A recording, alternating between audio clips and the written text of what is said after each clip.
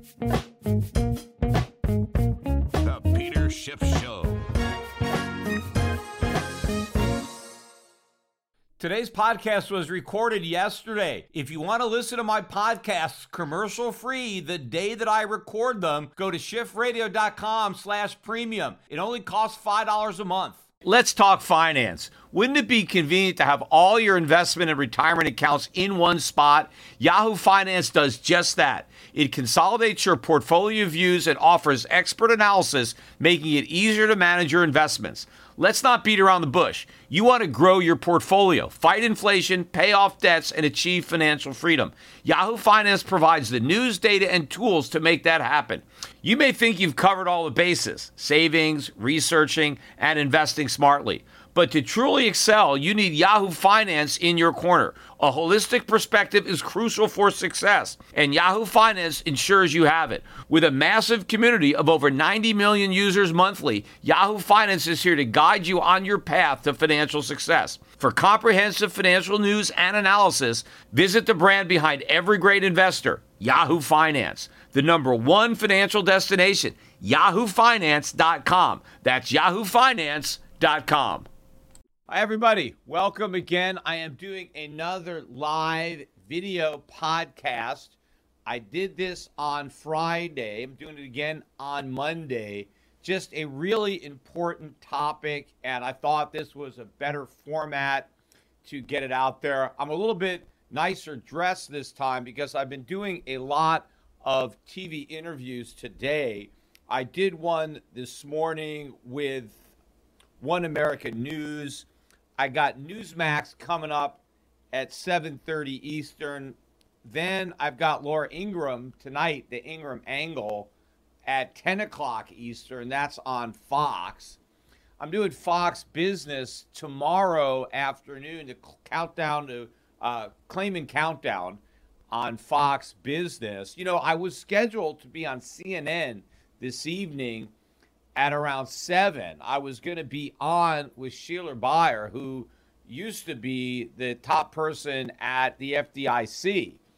And they had booked it, but then Sheila chickened out. She didn't want to be on the same screen as me, and I guess I don't blame her because I blame the FDIC for a lot of these problems. So she probably didn't think she could hold her own in an argument against me on air, so she declined to speak with me, and so CNN kind of pulled the plug on the whole thing. She'll probably be on. She'll just be able to BS her way through the interview without me there to challenge her on anything.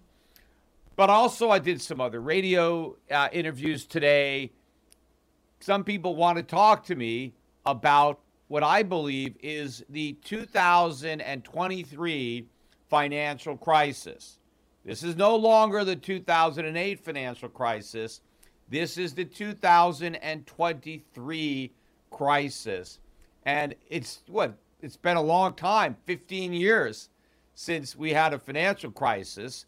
I'm surprised it's taken this long for this crisis to begin, but I'm not surprised that we are having a crisis. In fact, when I recorded the podcast on Friday, I said that if they didn't come up with a rescue plan over the weekend, then I said I thought the plunge protection team would be hard at work to try to prevent everything from imploding, it would have looked a lot different today in the stock market. In fact, the Dow was down not even 100 points, and the NASDAQ and some indexes were actually positive on the day, although a lot of the banking stocks, the regional bank index was clobbered by another 12%, hitting a new 52-week low. So some stocks went down a lot, but by and large, the government dodged a bullet if it was worried about a stock market crash. But it would have been a lot bigger than that because, as I said on Friday, I expected a lot more banks to fail in the coming week had the government done the right thing and allowed the Silicon Valley Bank to fail. And I mentioned on Friday that there was no way this was an isolated event, that more banks would follow. And sure enough, over the weekend, another bank, Signature Bank, also failed. That is now owned by the government through the FDIC. So that makes 3 banks that have failed. All these banks, very related to tech and crypto and things like that, but they're not unique in what they've done. There are so many other banks that are in trouble or were in trouble until this massive bailout was announced on Sunday evening, about a half hour after the futures market started to open. So really that was their goal, right? They wanted to get this under the wire. It was, the 9th hour, and they wanted to make sure the markets got the good news that the government was going to do this big bailout. Of course, everybody is claiming that it's not a bailout. Listen to President Biden, gave a speech today, and all these minions are out there. Oh, this isn't a bailout. Nobody's getting bailed out. This isn't like 2008. Nobody wants to admit it's a bailout because obviously the bailouts were not popular. And so they want to distance themselves from that language. But this absolutely is a bailout. And also, you got Joe Biden today saying, don't worry, the taxpayers aren't going to pay anything for this bailout. Okay, well then where's the money going to come from? The man in the moon? Of course the taxpayers are going to pay, but they may not pay in the form of taxes because nobody has the integrity to actually raise middle-class taxes. But that doesn't mean the taxpayers are going to get away with this. They're going to pay for it. It's just that they're not going to pay for it with higher taxes. They're going to pay for it with higher prices. Now, they also might have higher costs when it comes to their checking account or using their bank, but that's going to pale in comparison to the explosion in the overall cost of living. The bailout is being paid for by inflation. In fact, as far as I'm concerned, today marks the return to quantitative easing. So we are now officially in QE5, and I expect the Fed's balance sheet to go up from here. By the end of the year, it's going to be above 10 trillion. It's going to be much higher than it was when they started quantitative tightening. They started it, but they can't finish it. That's another one of the predictions that I made. I also predicted that if the Fed tried to raise rates high enough to fight inflation, before they succeeded in bringing down the inflation rate, they would bring down the economy, and that's exactly what happened. It's amazing. So many people out there were debating whether or not the Fed could pull this off without even causing a recession. People were talking, would it be a hard landing or a soft landing or no landing? I mean, even a week ago, Powell was talking about how great the economy was, how strong the labor market was. Yeah, we're going to keep on hiking rates and no problem. Well, I said not only was everybody wrong, not only could the Fed do this and avoid a recession was inevitable. What I said, it wasn't going to be just a recession. I said the only way the Fed could succeed in attempting to bring inflation down anywhere near 2% is by creating a financial crisis. So it wasn't just that we were going to have a recession, we were going to have another financial crisis. And I also said that the financial crisis that the Fed was going to create this time would be worse than the one that it created in 2008. And that's exactly where we are. And when I did the podcast on Friday, I said if the Fed did the right thing and just let these banks fail and let all the uninsured depositors lose their money, which is 95% of the depositors of these banks were uninsured. These are huge deposits from major corporations, very sophisticated investors had a lot of their money in this bank, and they were going to lose it, a good portion of it. Now they're not. Now Biden is making a big deal, and the Fed is saying, well, it's not a bailout because we're not bailing out the management of the companies. They're losing their jobs. We're not bailing out the stockholders. They're getting wiped out. They're losing all their money. Yes, that's true. There's a small number of people who are not participating in this bailout. But there's a lot of people who are getting bailed out, starting with the customers of the bank. They would have lost money, but now they're not going to lose money. Why? Because the government is going to make up their losses. So somebody's got to pick up the tab for that.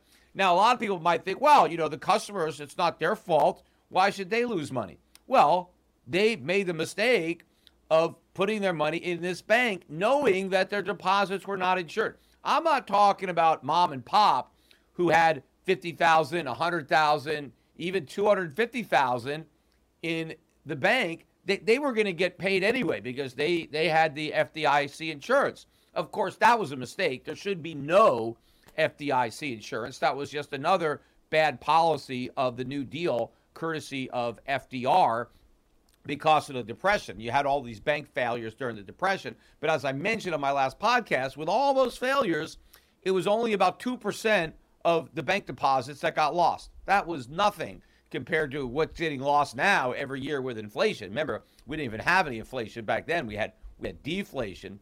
But at least the guys down in the 30s, the congressmen that were around back then, and Roosevelt, at least they had the good sense of having a limit on the coverage. Because what they thought was, the average guy, the butcher, the baker, the candlestick maker, he's not sophisticated enough to know the good banks from the bad banks. So we just want to say, look, any bank that you put a little bit of money in, don't worry, it's safe. The government's going to guarantee it. But for all the larger depositors, corporations, more sophisticated, knowledgeable, you guys need to be the cops here. You need to police these banks and only put your money in the sound banks and avoid the unsound banks. And, the little guys can kind of ride on your coattails maybe if they even care. But they thought that the moral hazard wasn't going to be that bad because only a small percentage of the deposits were covered. And they thought that the broader non-insured deposits would make sure that the banks competed on soundness, on safety, and not just, who had the highest yields. Well, now what the government has done, and I talked about this on the last podcast, is they have removed that. And in fact, the $250,000 limit, which was in effect, went into effect in 2008. During that financial crisis, the government just unilaterally increased the deposit insurance from $100,000 to $250,000. Well, this financial crisis is already so much worse than that one that they've taken the $250,000 and they've made it unlimited. Right now, it doesn't matter because they've just set the precedent. I know they haven't codified it into law, but they've just set the precedent of bailing out the depositors of these two banks. And so now I'm sure that equal treatment under the law, pretty much every major depositor at every bank now assumes that their deposits are insured. So with the wave of a wand, the government just took on an extra $7 trillion in unfunded liabilities, because I think there's about $7 trillion of bank deposits that were uninsured. So now the total number of insured bank deposits is $18 trillion, and the American taxpayer, non-taxpayer, it doesn't matter, you're an American citizen, you are on the hook for this. Because let me explain what the Fed is doing. And contrary to the way it's being portrayed in the media, it is a big bailout, and it's going to cost everybody a lot of money. Again, the way the costs are going to be socialized throughout the population is through inflation. And Biden made a point in his speech this morning of telling everybody, hey, the banking system is sound. Don't worry. You don't have to rush to the bank and get your money, because that's what was going to happen. I said we would have a run on the bank. Maybe not physically people running to the bank, but through the internet, electronically, the small investors or the small depositors, right, they would have left their money there because, they're under the 250. But all the big depositors were going to yank their money out of all these small banks, and they were going to put it in the too big to fail banks. Because after all, they're too big to fail. So no matter what happens, the government won't let them fail. So the deposit insurance doesn't even come into play, because if the bank can't fail, well then, the government's got your back, which is a huge problem. But I think a lot of people would have seen this bank, and especially with the Signature Bank, a second bank, going under over the same weekend, people would have been very scared, and they would have rushed to pull their money out of those banks, other banks, and the whole system would have toppled like a bunch of dominoes. And so they decided to stave off that run by assuring everybody that there was not going to be, that all the deposits were going to be covered. Oh, and by the way, even before I move on to that topic, the idea that the shareholders and the bank executives weren't bailed out. Oh, yes, they were. Maybe they weren't bailed out for these two banks, for Silicon Valley or Signature. But many more banks were going to fail had the Federal Reserve not backstopped them. So those executives were bailed out because they would have lost their jobs when their banks went under, but now their banks are not going to go under because of the bailout. A lot of stockholders would have lost their money, but now they're not going to lose their money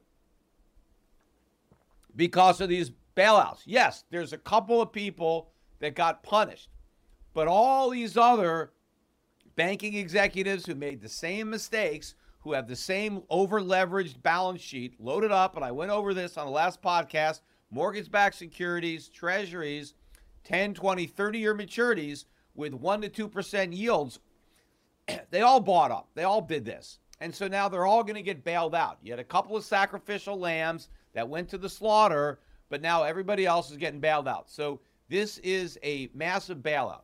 But the point, again, that I was just trying to make is they wanted to stop the runs.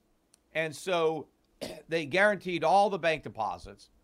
And that led Biden, President Biden, to come out and say that, oh, the banking system is now sound. Don't worry about anything. You don't have to take your money out of the bank. You know, my administration, we were Johnny on the spot. We worked real hard over the weekend to solve this.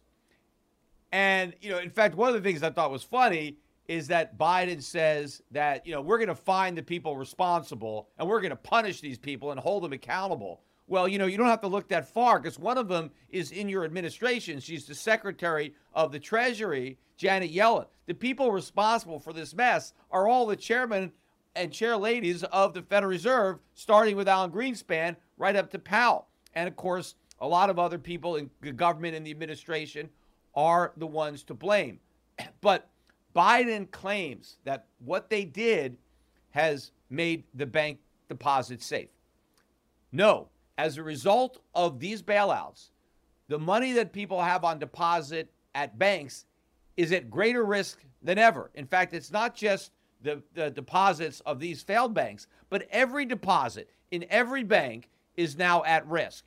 And the reason is because of inflation. Massive inflation is going to be created to pay for these bailouts, a return to quantitative easing. Prices are going through the roof. That means the purchasing power of bank deposits is going to fall through the floor. And so there's more incentive now than ever before to rush to the bank and withdraw your money before inflation destroys it, and then buy gold, buy silver, or buy some inflation hedge. But the worst thing you can do is leave your money in the bank. Anyway, let me take a quick break, and I'm going to come back and I'm going to explain to you the dynamics behind this bailout. As a public person, I am hyper aware of safety and security. Delete Me finds and removes any personal information you don't want online, and it makes sure it stays offline. Delete Me is a subscription service that removes your personal information from the largest people search databases on the web, and in the process helps prevent potential ID theft, doxing, and phishing scams. Sign up and provide Delete Me with exactly what information you want deleted, and their experts will take it from there. Delete Me sends you regular personalized privacy reports showing what information they found, where they found it, and what they removed. Delete Me isn't just a one-time service. Delete Me is always working for you, constantly monitoring and removing the personal information that you don't want on the internet. So take control of your data and keep your private life private by signing up for Delete Me. Now at a special discount for my listeners. Today, get 20% off your Delete Me plan when you go to joindeleteme.com/gold and use the promo code GOLD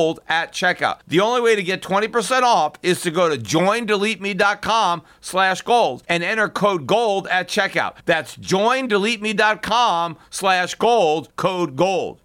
So let me explain how this bailout is going to work.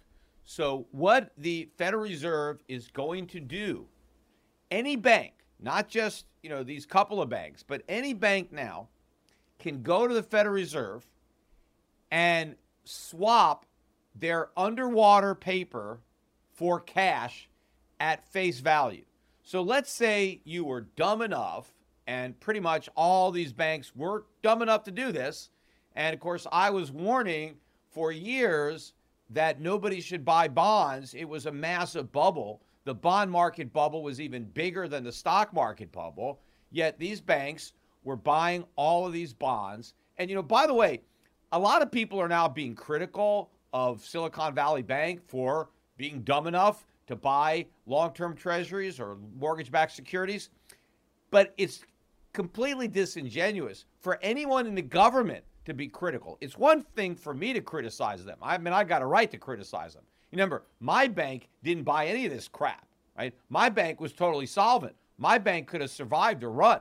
Every one of my customers could have asked for their money back, before the government put it into receivership. Any one of my bank's customers could have got their money back on the same day.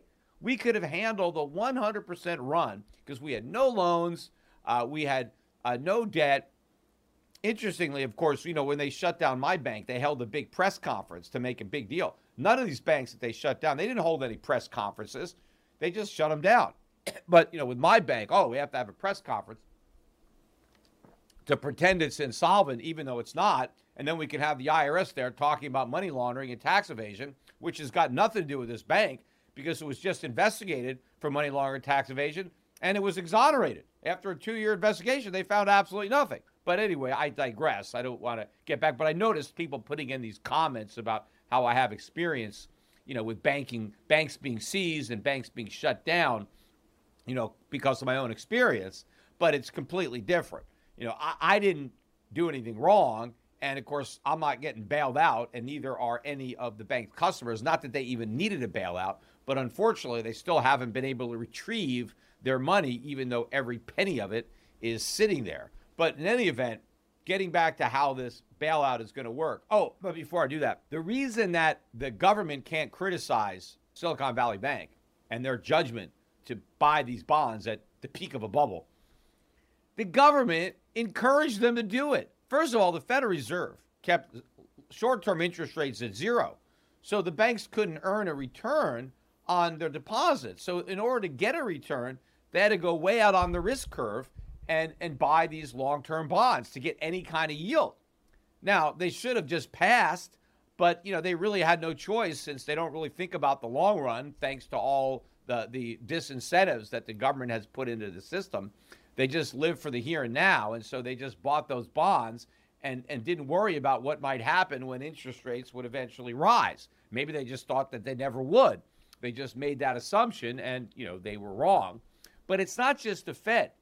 The way the government accounting rules work, they encourage banks to hold U.S. Treasuries and mortgage-backed securities. One reason is because there's no haircut. So if they had bought other types of securities, private securities, they would have to take a haircut. Maybe if they had $1 worth of a private security, they'd have to take a 10 or 20% haircut. And it would only qualify as 80 cents. The treasuries and the mortgage-backed securities were 100 cents, no haircut at all. And so the banks had that incentive to buy treasuries and mortgage-backed securities versus other assets or making loans where they would have some type of haircut on their capital. Also, they didn't have to mark this stuff to market. So it didn't matter if the bonds went down, as long as they qualified them as hold to maturity, which they were able to do at their own discretion. Well, they don't have to market, which is a fraud because the market could collapse and these banks are holding huge losses, which is the case. So here's the way this bailout works. So let's say I'm a bank and I was dumb enough to follow the government's advice and I loaded up on a bunch of 10 to 30-year treasuries and mortgage-backed securities, and they're yielding 1%. And now some of my depositors want their money back because they could take it to a money market and get 4.5% or 5%. Why are they going to leave their cash there at 1%? Or maybe they just need their money. Their business is having a tough time in this recession that no one wants to acknowledge. And so people start going to the bank and they want their money. Well, the bank doesn't have it because it's tied up in these bonds. And let's say they bought the bonds at par. And now if they sold them, they'd only get 70 cents. So they're sitting on huge losses. Well, instead of failing like Silicon Valley Bank did, because they had to sell that paper into the real market and get a real price, what the bank could do is now go over to the Federal Reserve and say, hey, here are these bonds. They're only worth 70 cents, but the face value is $1, right? That's what they mature at in 10 years. And you could take those bonds and give them to the Federal Reserve. And the Federal Reserve will give you 100 cents on the dollar right now. You don't have to wait 10 years. You get the cash right now.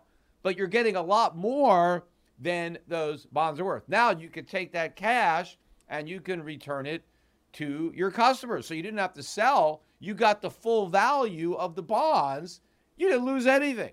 Now, of course, eventually you're supposedly going to have to get that bond back from the Fed, but that's never going to happen. The Fed's going to sit on that bond for the next 10 years until it matures. You know, when the Fed initially did quantitative easing, QE1, Ben Bernanke went to Congress and he told Congress, oh, we're not monetizing the debt because this is all temporary. We're only buying these bonds temporarily. As soon as the emergency is over, we're just going to sell them. Now, I called out Ben Bernanke, as a liar back then, back in 2009. I said, no way this is going to happen. You're not going to be able to sell these bonds. They're going to be on your balance sheet forever. And, of course, they're still there, right? I was right about that.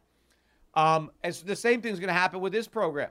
The banks are never going to want those bonds back because if they're forced to take them back, we'll be right back in the same, financial situation that we're in right now. So the Fed is going to keep these bonds on its balance sheet permanently, which is a huge expansion of its balance sheet. That's quantitative easing.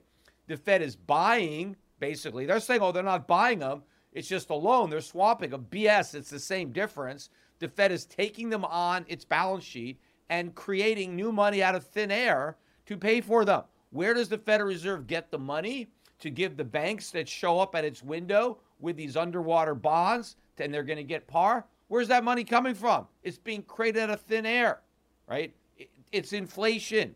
And in fact, here's what's going to happen. I don't even think these banks are going to wait for customers to want their money. If I'm a bank and I've got a bunch of low yielding bonds, I got some bonds that are yielding 1.5%, and they're underwater, why not take those bonds to the Fed, get $1 worth of cash, and now deposit them back at the Fed and get, the 4.5 or 4.75, whatever the interest is, earn that.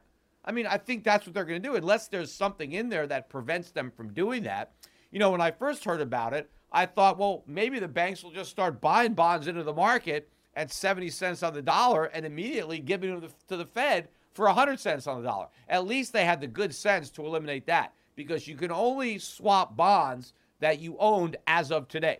So you had to already own them before the bailout. You can't just go out and buy more and take advantage of that. I mean, at least they figured that. What's the one moral hazard that they didn't miss? Of course, they missed all the other ones. But this is a disaster. It's going to cost the Fed a fortune. The Fed's going to lose a lot of money on this. And, of course, the losses are going to be billed to the U.S. Treasury. And so Americans are going to pay for it that way. The deficits are going to skyrocket. Now, here is the question. What about inflation? I thought the Fed was committed to fighting inflation. How is it going to do that when it just launched a brand new QE program? I mean, they haven't called it QE, but basically this is what they're doing. And how are they going to raise rates from here? Remember, the reason the Fed was raising rates is that they were convinced that the markets can handle it. They didn't even think we'd have a recession, right? Everything was great. Well, now we had a financial crisis. And it would have been, had they not done this, had they not guaranteed all the bank accounts up to 100%, they've never done that, right? They've never done that before. Why were they so desperate? What were they afraid of, right? If the economy was really as strong as Biden and Powell think, they could have said, okay, we can handle a couple of bank failures. Oh, no. They know this whole thing is a house of cards, especially the banking sector. But not only do they know the economy is a house of cards, they have to know that they can't control inflation. They can't bring the inflation rate down. Because if Powell raises rates, and I think the next rate hike is supposed to happen next week, although now they were thinking 50 basis points. Now, Goldman Sachs came out last night and says the Fed's on pause, right? They're not going to hike at all. You still have some people that think, okay, maybe they'll do 25 basis points. Nobody thinks they're going to do 50. But at this point, I don't think they're going to do anything because they're going to complicate the problem they're trying to solve. Because the Fed already knows that they broke the system, right? Rates are already too high where they are. They've already caused major bank failures, and many more banks would have failed but for this return to a stealth QE program, although it's not even that stealth. Why are they going to raise rates and make the problem worse?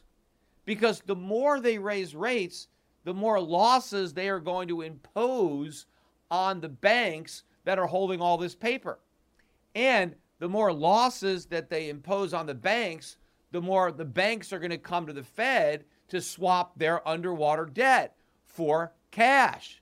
So that means the more the Fed hikes rates to fight inflation, the more inflation they have to create in the process. So they can't succeed. It's like the dog chasing its tail.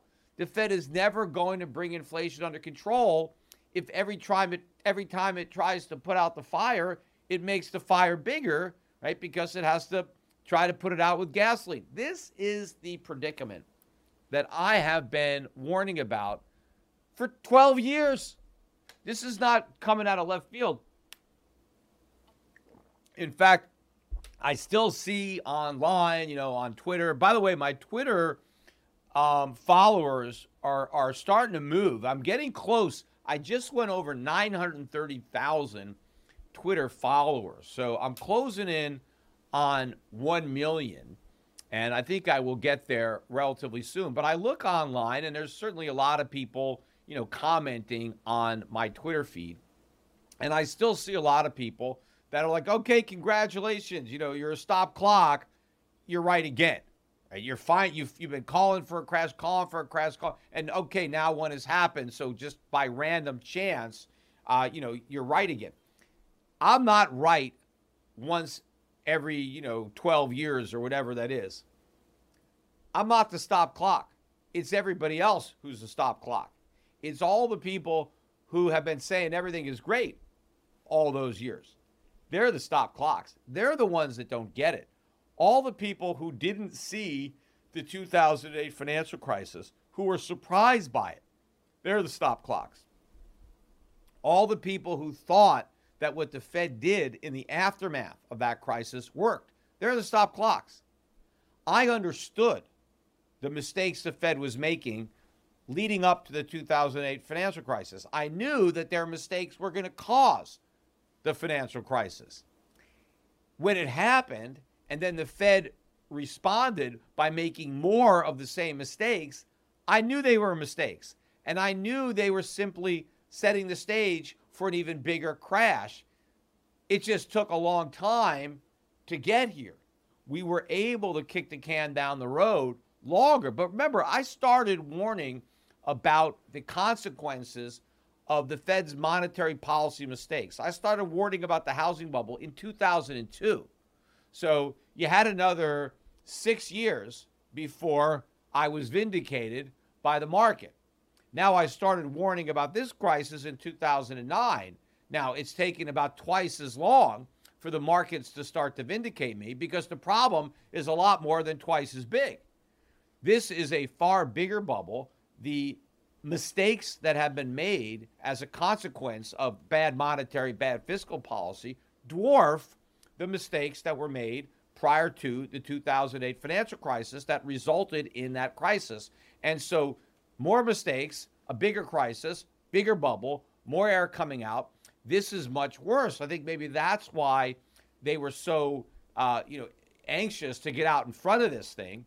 Although when I was reading some of the news reports on Friday, so many people were out there saying, oh, don't worry, this is not another 2008 financial crisis. This is just one bank failing, nothing to worry about. Of course, they said the same thing, when Bear Stearns went under. I think that was the first, well, don't worry about it, it's just one company. And even before that, when it was subprime, and you had some of these subprime lenders going bankrupt. Oh, don't worry about this. It's just a subprime market. Oh, we got that contained, right? Everybody was saying, Ben Bernanke, oh, inflation, subprime rather, it's contained. It's no problem. Every time they see the tip of an iceberg, they assume there's nothing beneath the surface. Oh, it's an isolated event. Just like with inflation. We finally get all these bad inflation numbers in 2021. And what did everybody say? Oh, don't worry about it. It's transitory. You don't have to worry about this, right? They never worry about the early signs of a problem. They wait until it's a complete crisis. So on Friday, people saw this bank going down. And oh, it's just a one-off event. It's just this one bank. Yeah, that one bank was just the weakest link in the chain. Yes, it had all these uninsured deposits. It was tied in with tech. And, the other interesting thing, or not necessarily interesting, but this was like a totally woke bank. This was like a Sam Bankman-Fried kind of bank. I mean, they were very left-wing. They were really concerned about climate change and diversity. I mean, a lot more about the safety of their bank deposits. I mean, that was what they were really concerned about, right? That they had diversity in the workforce and they were doing whatever they can about climate change. Yeah, that really served their customers well. That is part of the problem. When you're so worried about all this nonsense, you don't worry about the stuff that's actually important. And so the more that our businesses have their attention and resources misdirected to a bunch of woke nonsense, the bigger the problem that's going to be. And that might even be one of the reasons for this big bailout, right? Because you have all these big Democratic donors probably that had lots of money at this bank, right? All these companies that give lots of money to the Biden administration and to Democratic candidates, they had bank accounts, large bank accounts. Silicon Valley, I mean, the San Francisco Bay Area, it's, very, very blue state, blue area within the state. But to have dismissed this and not to understand that that bank and now Signature Bank, they're just microcosms for the entire industry. We had a dozen years where interest rates were practically zero, or they were zero, and there was no yield. Again, look at all these mortgages. Year after year, how are banks making a ton of money? Doing mortgage refinances, giving everybody a lower and lower and lower mortgage. Now they're stuck. Banks are stuck with mortgages that pay 3.5%, 4%, when the current rate is 7%, and it was going to go to 10%. It was going to go higher. What are these banks going to do with these mortgages now? Well, I know. They're going to give them to the Federal Reserve. I talked on my last podcast about the mortgage that Bank of America owns, my 30-year fixed at 3 3/8. You know what Bank of America will probably do with that mortgage? Give it to the Federal Reserve. Why the hell do they want it? Get rid of it like a hot potato. That mortgage, and I don't, let's say it was $1 million. That's not the exact value, but let's say it's $1 million mortgage. It's probably worth maybe $600,000. Maybe that's what Bank of America could get for my mortgage if they tried to sell it. Or Bank of America could give me a call and say, hey, Peter, how about we pay you $400,000 and just give us this $600,000 now and we'll just tear up this mortgage, right? That's how desperately they'd want to get rid of it, because it's a huge liability to them. It's a big asset to me. That's why I've got this mortgage. But now they don't have to do that. They can just take that $600,000 piece of paper and give it to the Fed and get $1 million. And now they can take that $1 million and invest it at 5%. They don't have to hold the $600,000 at 3 3/8, or it was a million at 3 3/8, but they're not getting that. But the Fed is now giving all these companies, these banks, a way out of their bad decisions. But of course, what about equal treatment under the law? Why should the banks get to do this with their underwater treasuries and mortgage-backed securities? What about all the other people? Or what about the pension funds or the insurance companies? They all made the same mistakes as the banks. What about your mom and pop who put money into a bond fund? Why are they not getting bailed out? Right? Their bonds are way underwater. Why can't they take them to the Fed and get par? Right? None of this is fair. And in fact, Biden almost fell off my chair when he said this, because Biden said, when he's looking at the camera, talking to the American people, he said, we're not going to bail out the stockholders because, they took a risk And when you take a risk, you lose money. That's how capitalism works. Like, I don't want to be lectured by Joe Biden about how capitalism works, because he has no clue how capitalism works. Because if capitalism was working, nobody would get a bailout. There are no bailouts in capitalism.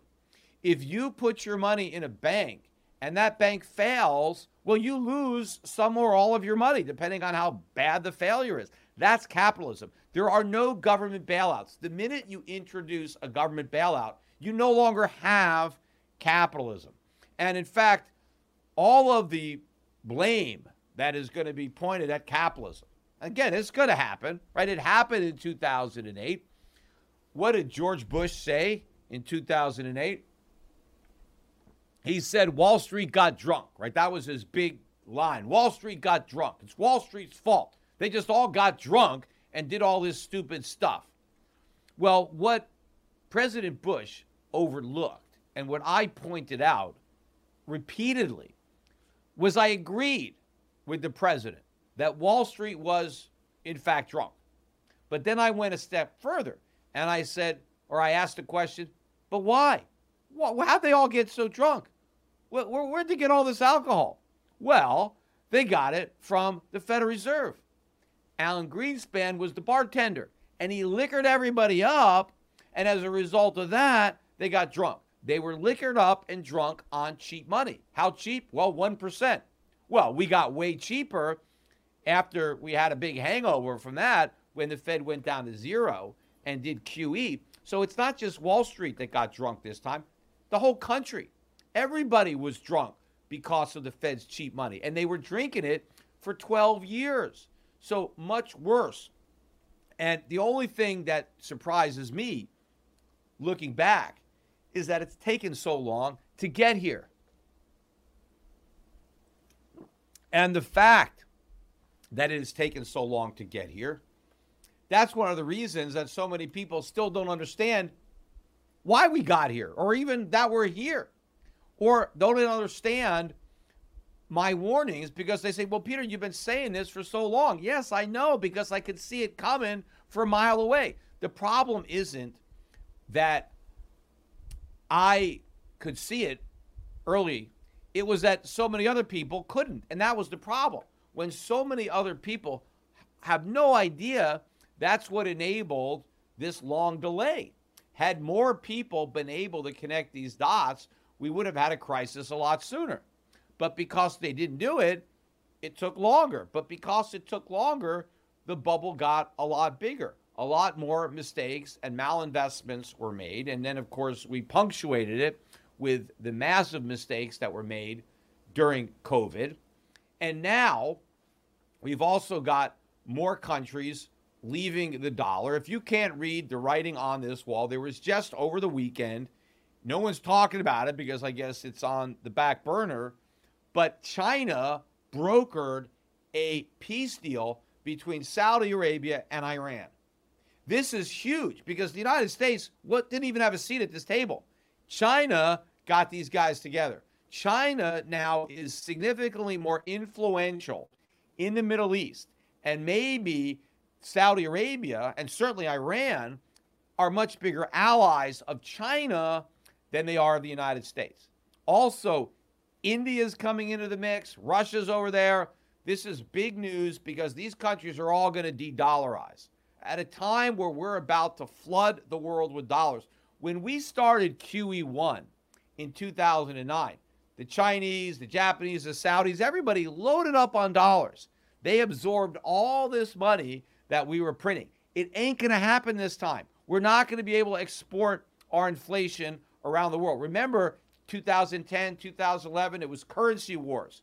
The dollar was starting to be so weak, none of these other currencies wanted their currency to strengthen against the dollar, and they all started debasing. That's not going to happen. There isn't going to be a currency World War II. The dollar is just going to tank. You know, gold was up $45 today. That's not that big a move, but it's a start. It was up $35 on Friday. So that's $80 in 2 days. Now, gold stocks are up about 6% today, but all that did is recover last week's loss. So gold is up about $55 in the last 6 trading days, Monday of last week through Monday of this week. Gold stocks are unchanged. None of that $55 increase in the price of gold showed up in gold stocks. Normally, you would see a pretty big move in gold stocks. But gold stocks tanked earlier in the week, and they haven't really recovered. These things, I think, are going to explode because investors still haven't connected the dots, right? We still had these, idiots on CNBC talking about, well, we need to see the inflation data to figure out what the Fed's going to do. You don't need to see the data. It's irrelevant what the data is. The Fed is stuck. They're between a rock and a hard place. Inflation's never coming back down. That is impossible. That's what I've been saying. High inflation is a way of life. It is the new normal. It's not going back down to 2%. I mean, I don't think in my lifetime. I'm going to turn 60 in less than 2 weeks. And I doubt I will live long enough to see even official inflation at 2%, right? Which means, to get unofficially, if official inflation is 2%, you're at 4%. So you're going to have to get a 1% CPI to actually have 2% inflation. But I don't even think we're going to get 2% with the government's version for the rest of my life, right? It's just not going to happen. And when are people going to come to terms with this reality that the dollar is going to lose most of its purchasing power over the next 10 years? Not just some, but most. I don't think it's going to lose all of it, although that is possible. That's, we could have hyperinflation and it could lose, 99+% of its value. But even if it loses 50% of its value, 60, 70%, that means prices are going to double or triple between now and the end of the decade. And that means if you want to avoid that loss, you got to do something. That's why I said, if you got money in the bank, you got to take it out. And it's not like irresponsible. I'm not trying to cause a run on the banks because it doesn't matter, right? All the money's there, courtesy of the Fed. They'll print whatever you need. See, that is the problem. I mentioned this trade-off on the last podcast. There was 2 possible scenarios, and either way, you lose if you're a bank depositor. Scenario A, the government does the right thing and lets the banks fail and doesn't cover the deposits. Well, the depositors lose. They don't get back 100 cents on the dollar. Maybe they get back 50 cents on the dollar. I mean, you're not going to get back nothing. The bank's assets aren't worthless. They're worth something. They're just not worth as much as your deposits, but you get something, right? Choice B was everybody gets bailed out. The government prints the money, the Fed prints the money, which is what they've done. They've taken choice B, and so nobody loses. And so Joe Biden and everybody else gets to pretend that everybody's whole and there's nothing to worry about because the government solved the problem. Well, in order to do that, they have to create a lot of inflation. And I think the real value of bank accounts is going to fall much further. So in other words, you'll get 100% of your money back, but maybe only 30% of your purchasing power. You're going to actually take a bigger haircut through inflation than you would have to failure. And so what I think people should do is, knowing that now, avoid that. Get your money out of the bank. I mean, yeah, you could leave the small amount of money there you need just for your expenses, but don't keep your long-term savings in a bank. There won't be anything left long-term because inflation is going to destroy the value of the money. So you want to get into something real. This $80 move, gold is now at $1,915 an ounce. It is still very cheap. I have no idea how high it's going. I think it's going a lot higher than 10,000, maybe 20,000. I used to have a $5,000 price target on gold back in 2010, 11, 12. We never made it. We only got up to 1,900. People gave me a lot of crap for that because, hey, you said 5,000. Yeah, you were wrong, and it never happened. Like, a lot of people have been a lot more wrong about a lot more stuff than me. And in fact, those people get nothing right. Right? I get a lot of stuff right, but you can point to some of the things that are wrong, but it's only on timing. I don't think I'm actually wrong on any of this stuff. It's just that I'm early on some of the stuff, but it's better than being late. Early is better than late because you're too late, you're out, right? But if you're early, as long as you're patient and you don't give up, then you're going to prevail. But what you need to do is buy gold, buy silver now. Whether it goes to 10,000, 20,000, who knows? It's going up. The value of your bank deposits is going down, and that's for sure, right? And so you want to avoid that loss. So, call up Shift Gold and, buy gold and silver. Silver's still only 20 cents an ounce approximately. It got up to $20 an ounce, excuse me. It got up to $50 an ounce in 2011, and it was at $50 an ounce in 1980. Right here it is 2023, and it's $20 an ounce. It is a steal. That's where you can store your purchasing power. That's real money. And the interest that you're getting on your bank deposits doesn't even come close to covering the loss from inflation. So it doesn't matter that you're not getting any interest on your gold and silver, because the prices, I think, will move up a lot more than the value of the dollar is moving down as more people realize that inflation is a threat, that the Fed isn't putting out the fire. It's going to make it bigger. In fact, the Fed is not an inflation fighter.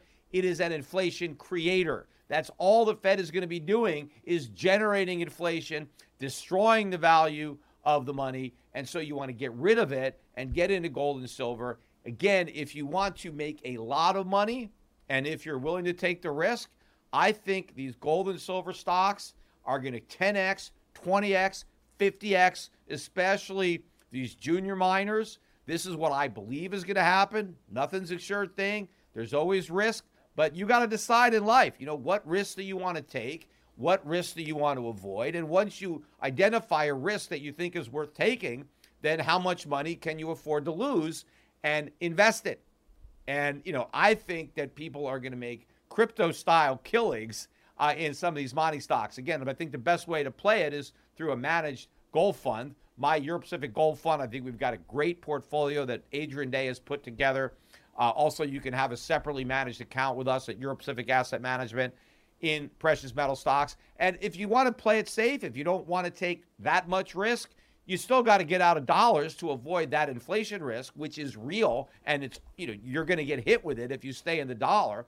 So you got to do something to avoid that. You can still do what I'm doing with a lot of other clients with dividend-paying foreign stocks, value stocks around the world, denominated in foreign currencies, providing real dividends where they have pricing power, where they can raise the dividends. The worst thing that you could do is leave the money in the bank or stuffed under your mattress. A lot of people are still holding cash. They're thinking, well, I want to wait for the Fed to actually pivot. I think this is deflation. I don't want to be in gold. I want to be in cash or treasuries, and I want to wait. It's not going to be that easy. And in fact, I think this is a gift horse for those waiters, because as far as I'm concerned, this is the closest thing to an engraved invitation you're going to get from the Fed to buy gold. This is a pivot. It's happened. The Fed has pivoted. The Fed has returned to QE. Don't wait for them to officially acknowledge what I just said. Read between the lines and recognize what's happened. Because if they were still committed to fighting inflation, they would not have done this. They folded like a cheap suit. In fact, I had a Twitter poll just less than 3 weeks ago asking this exact question. I said, if higher interest rates cause a financial crisis, will the Fed pivot to prevent that, or will it hold steadfast and let the chips fall where they may and fight inflation? And about 70% of the people answered correctly, because we just got the real answer from the Fed on Monday. So this is a gift horse. If you've been on the sidelines, come into the game, buy your gold and silver, get rid of your dollars, invest in foreign stocks before it's too late, before the dollar loses a lot more of its value. The dollar dropped quite a bit today.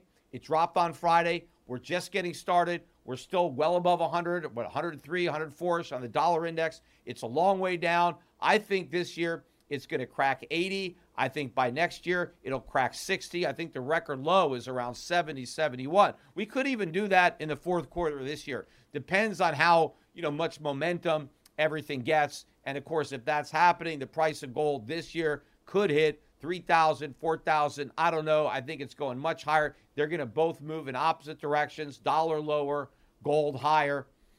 Anyway, as I said at the beginning of this podcast, I'm going to take a very short break, and then I'm going to take your questions immediately, or not quite immediately, but pretty soon after.